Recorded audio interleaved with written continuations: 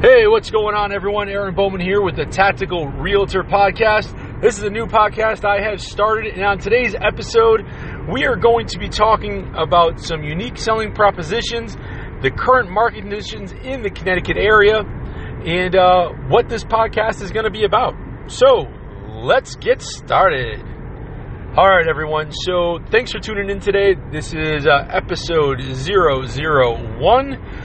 I have decided to start a podcast because I realize that when I'm traveling back and forth to appointments or listing appointments or showings or things with the kids, that's when I listen to most of my podcast. And I don't always get a chance to tune into some of the YouTube channels that I watch and some of the Facebook Live events. So I figure that this is one of the ways that I can take some of that information and get it out to the masses, especially if you are in the Connecticut area. We will also be talking about real estate investing on this channel. So if you are maybe listening from a different state and you're not in Connecticut, don't worry. The real estate investing stuff makes sense for you out there. I just got a text message on my phone. Sorry about that. I'm recording this as I'm driving in my vehicle. So, that real estate investing stuff is pretty much universal across the board. So, again, I'm going to give you the basics. We're going to get some, meat and potatoes of some things, get down to the crust of the biscuit. But, as always, check with your local laws and make sure you contact a real estate attorney if you have any questions about some of the tips and tactics that we talk about here. So, let's first talk about the market in Connecticut. Now, I primarily work in the Hartford and Talent County, so that's what I'm going to be talking about today. And what we're seeing right now, I started doing this at the end of the month, so we're going to talk about February of this year and February of last year. And in the month of February, what we saw was almost identical from last year, except the home prices went up a little bit, nothing crazy, nothing to, get too excited about, but the home prices have gone up.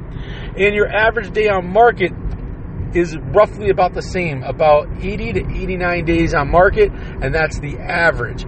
Now, there's a bunch of things that can be taken into consideration for that can change that, but on average, if you have a medium price point, which is about $247, I believe, I don't have the numbers right in front of me, but I'll put it in the show notes. It's $247,000 is your medium price range in the Hartford and Talent County, and if that's what you have, your home will sit on the market no more than 89 days. Now, I say that with one thing in mind.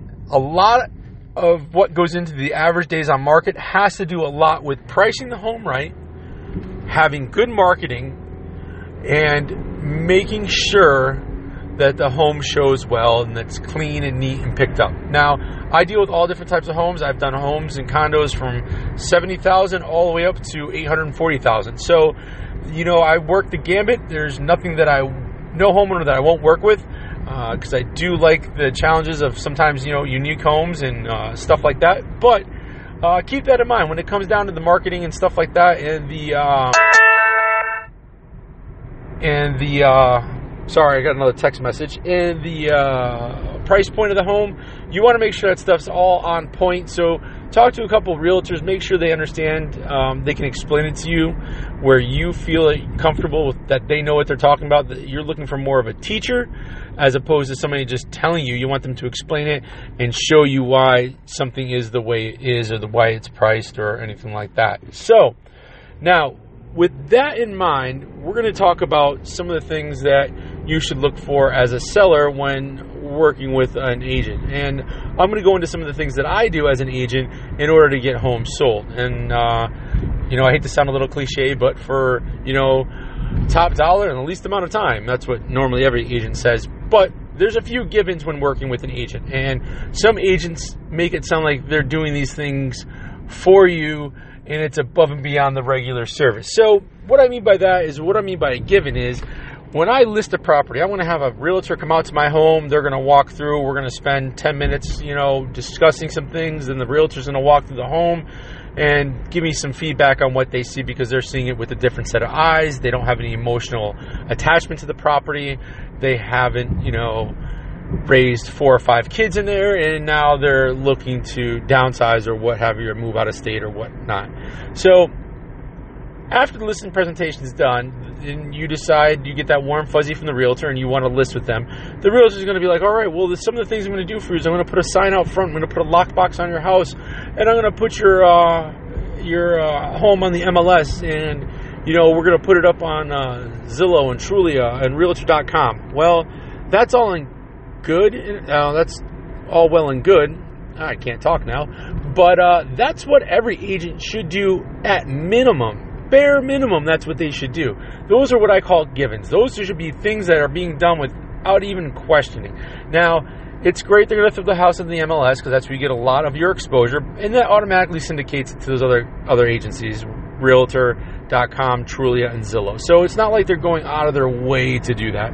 Now, the other thing that they're supposed to do is put a lockbox on the house unless you request not to have one and you want to be there to let other realtors in, which I don't run into that very often, and also a sign out front. Now, there has been times where I have run into people that don't want signs out front for whatever reason. That's not like a deal killer. It doesn't make it any less harder to market. It's just you like to get that traffic driving by to see your sign with your name out there and that brand recognition. So after that, if that's all the agent's going to do, you can pretty much guarantee that your house is going to be closer to that 89-day mark for the average day on market. Now, if you were to work with somebody like myself, before I get to that, let me rewind and back up. You want to make sure that you're not working with an agent, in my opinion, that says, hey, we're going to list your paper. We're going to list your home in the local paper. We're going to put it in some magazine and some print and stuff like that. Nobody goes to a paper anymore to look for real estate. I would say roughly about 90% of your searches are online through one of the top major sites, whether it's Zillow, Trulia, or Realtor.com. And that's what they're looking for. They're looking for the IDX search, which pulls MLS information from the certain area that you're looking in. And that's where they're going. Nobody's going into the Sunday paper anymore to look under homes for sale. And trust me, just go get your local paper and look and see how many homes are listed in there for sale. Maybe 1, 2 apartments, and that's probably about all you're going to see. So I would highly advise you to stay away from somebody that is not up on technology, doesn't believe in the technology, and doesn't know how to use it. So especially if you're trying to reach millennials and you have let's just say you have a 3-bedroom, 1-bath, 1,200 square foot ranch, and you're looking to move up because that was your first home, that was your starter home, now you're looking to sell that. So if you're trying to sell that home, how many millennials or people 30 and under do you think are going to go in the local newspaper and look for a place to live or anything like that? They're going to be on their smartphones, their mobile phones, and they're going to be looking stuff up and downloading apps and looking for the, homes available. They're going to be on the Facebook marketplace to look for homes for sale, along with maybe a new pair of shoes or, a record player, whatever else they're looking for on there. So those are some of the things to keep in mind. Now, with me, I use social media as much as I possibly can. And the reason why is because I feel that it gets a ton of exposure. It doesn't cost a lot of money in order to get it done. And it allows me to almost put stuff on autopilot while I can still then service my client and handle other things with, the family and 5 kids at home and 2 dogs and 7 chickens. I get a little busy. So anything I can do to automate some things and have systems in place makes life a lot easier for me as a listing agent. Now, one of the things I love to use is, I just mentioned it, Facebook. Facebook has fantastic targeted marketing. If I am looking for a first-time home buyer, I can go over to demographics and suggestions and underneath their ads, and I can pinpoint exactly who, what, when, where, and how I want to market to this certain class of individuals, whether it's a first-time home buyer or somebody looking for luxury real estate. So my number one go-to is Facebook. Facebook Live is fantastic. Facebook ads are great, and I get a lot through my Facebook realtor page. Now, you have to keep in mind that Facebook isn't the end-all, be-all. I still use Snapchat, I use Instagram, YouTube, and how I use all these things, it kind of makes like this big melting pot of advertising. So one of the things I do, and I can also say that I use this with for sale by owner. So if you're a for sale by owner and you're listening to this, feel free to reach out to me. You can shoot me an email, at Aaron, AARONB, at Mazz, MAZZ, homes.com, or shoot me a call, 860-333-1843, and I will be more than happy to discuss further with you these programs that I use for my clients. I also use with for sale by owners. You just have to pay a small fee on your end because obviously you're not hiring me to be your agent.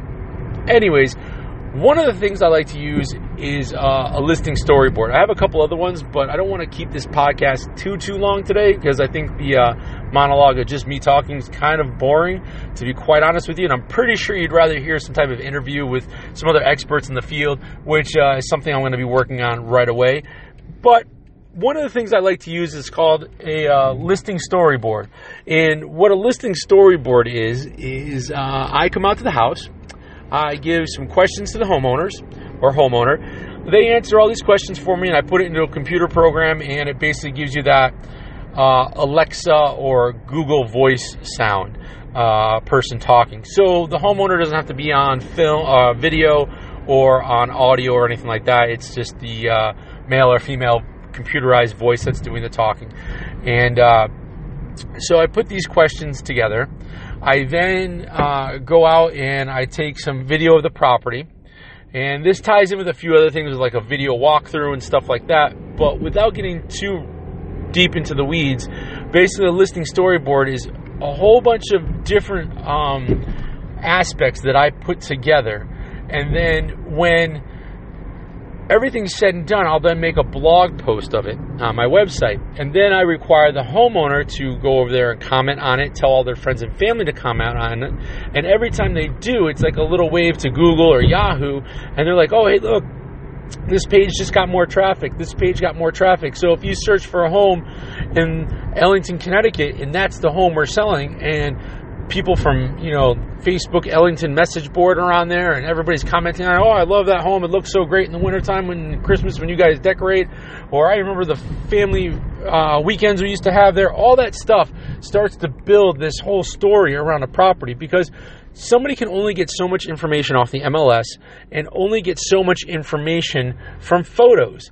And I'll be the first one to tell you, I can make a bad kitchen look amazing with good photography.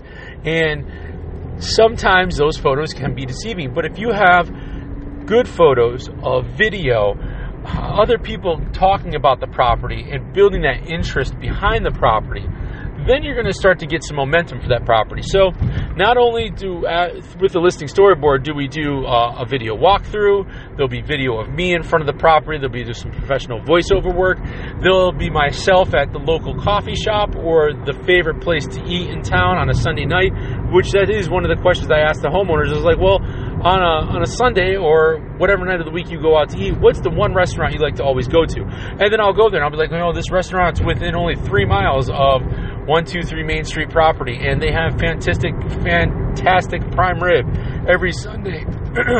Excuse me, every Sunday from 5 to 8 or whatever the special is. And people now are going to go to this, and they're going to see this video, and they're going to see a walkthrough, and they're going to see photos, they're going to see people commenting on it, they're going to see local spots to hang out. So if they're looking at this place from Arkansas and they're looking to move up to Connecticut, they're going to be like, wow, look at this town, there's all this stuff to do.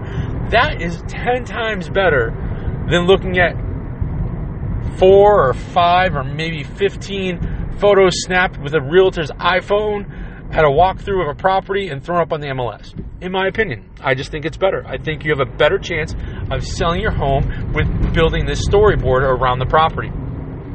Now, there's a few other things that go into it, but that's, in a nutshell, the gist of a listing storyboard. And then what I do is that all gets put on there, and then I also have a dedicated web address for whatever the property, so it can be 123 Main Street, Manchester, Connecticut.com. And then there'll be everything on that page in regards to the house, from the MLS listing to photos to a virtual tour. Everything like that will be on there. So we have that. We have the listing storyboard.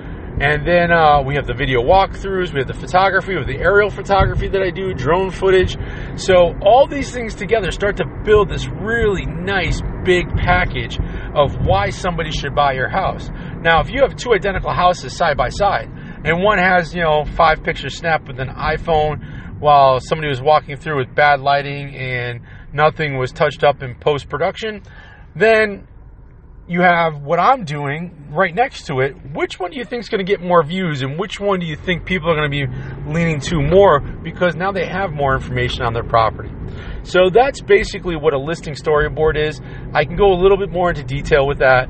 But again, like I said, I am driving, recording this podcast today. I'm actually on my way to pick up 2 of the kids. So if you'd like more information on this, if you are a for sale by owner and you're having a hard time selling your home, I'm not pressuring you to come out there to try to be your agent. I can come out there and do some of these things for you. Again, there is a small fee that you would have to pay because I'm not your listing agent, and I'd be more than happy to give you some pointers and point you in any direction, the right direction for you to go in order to get your home sold. And I just want to say thank you for listening to this podcast, and hopefully we'll get one out in a couple more days, and we'll talk more on this topic with some of the other tactics that I use in order to get home sold. So thanks again for listening to the podcast, and we'll see you real soon. Later.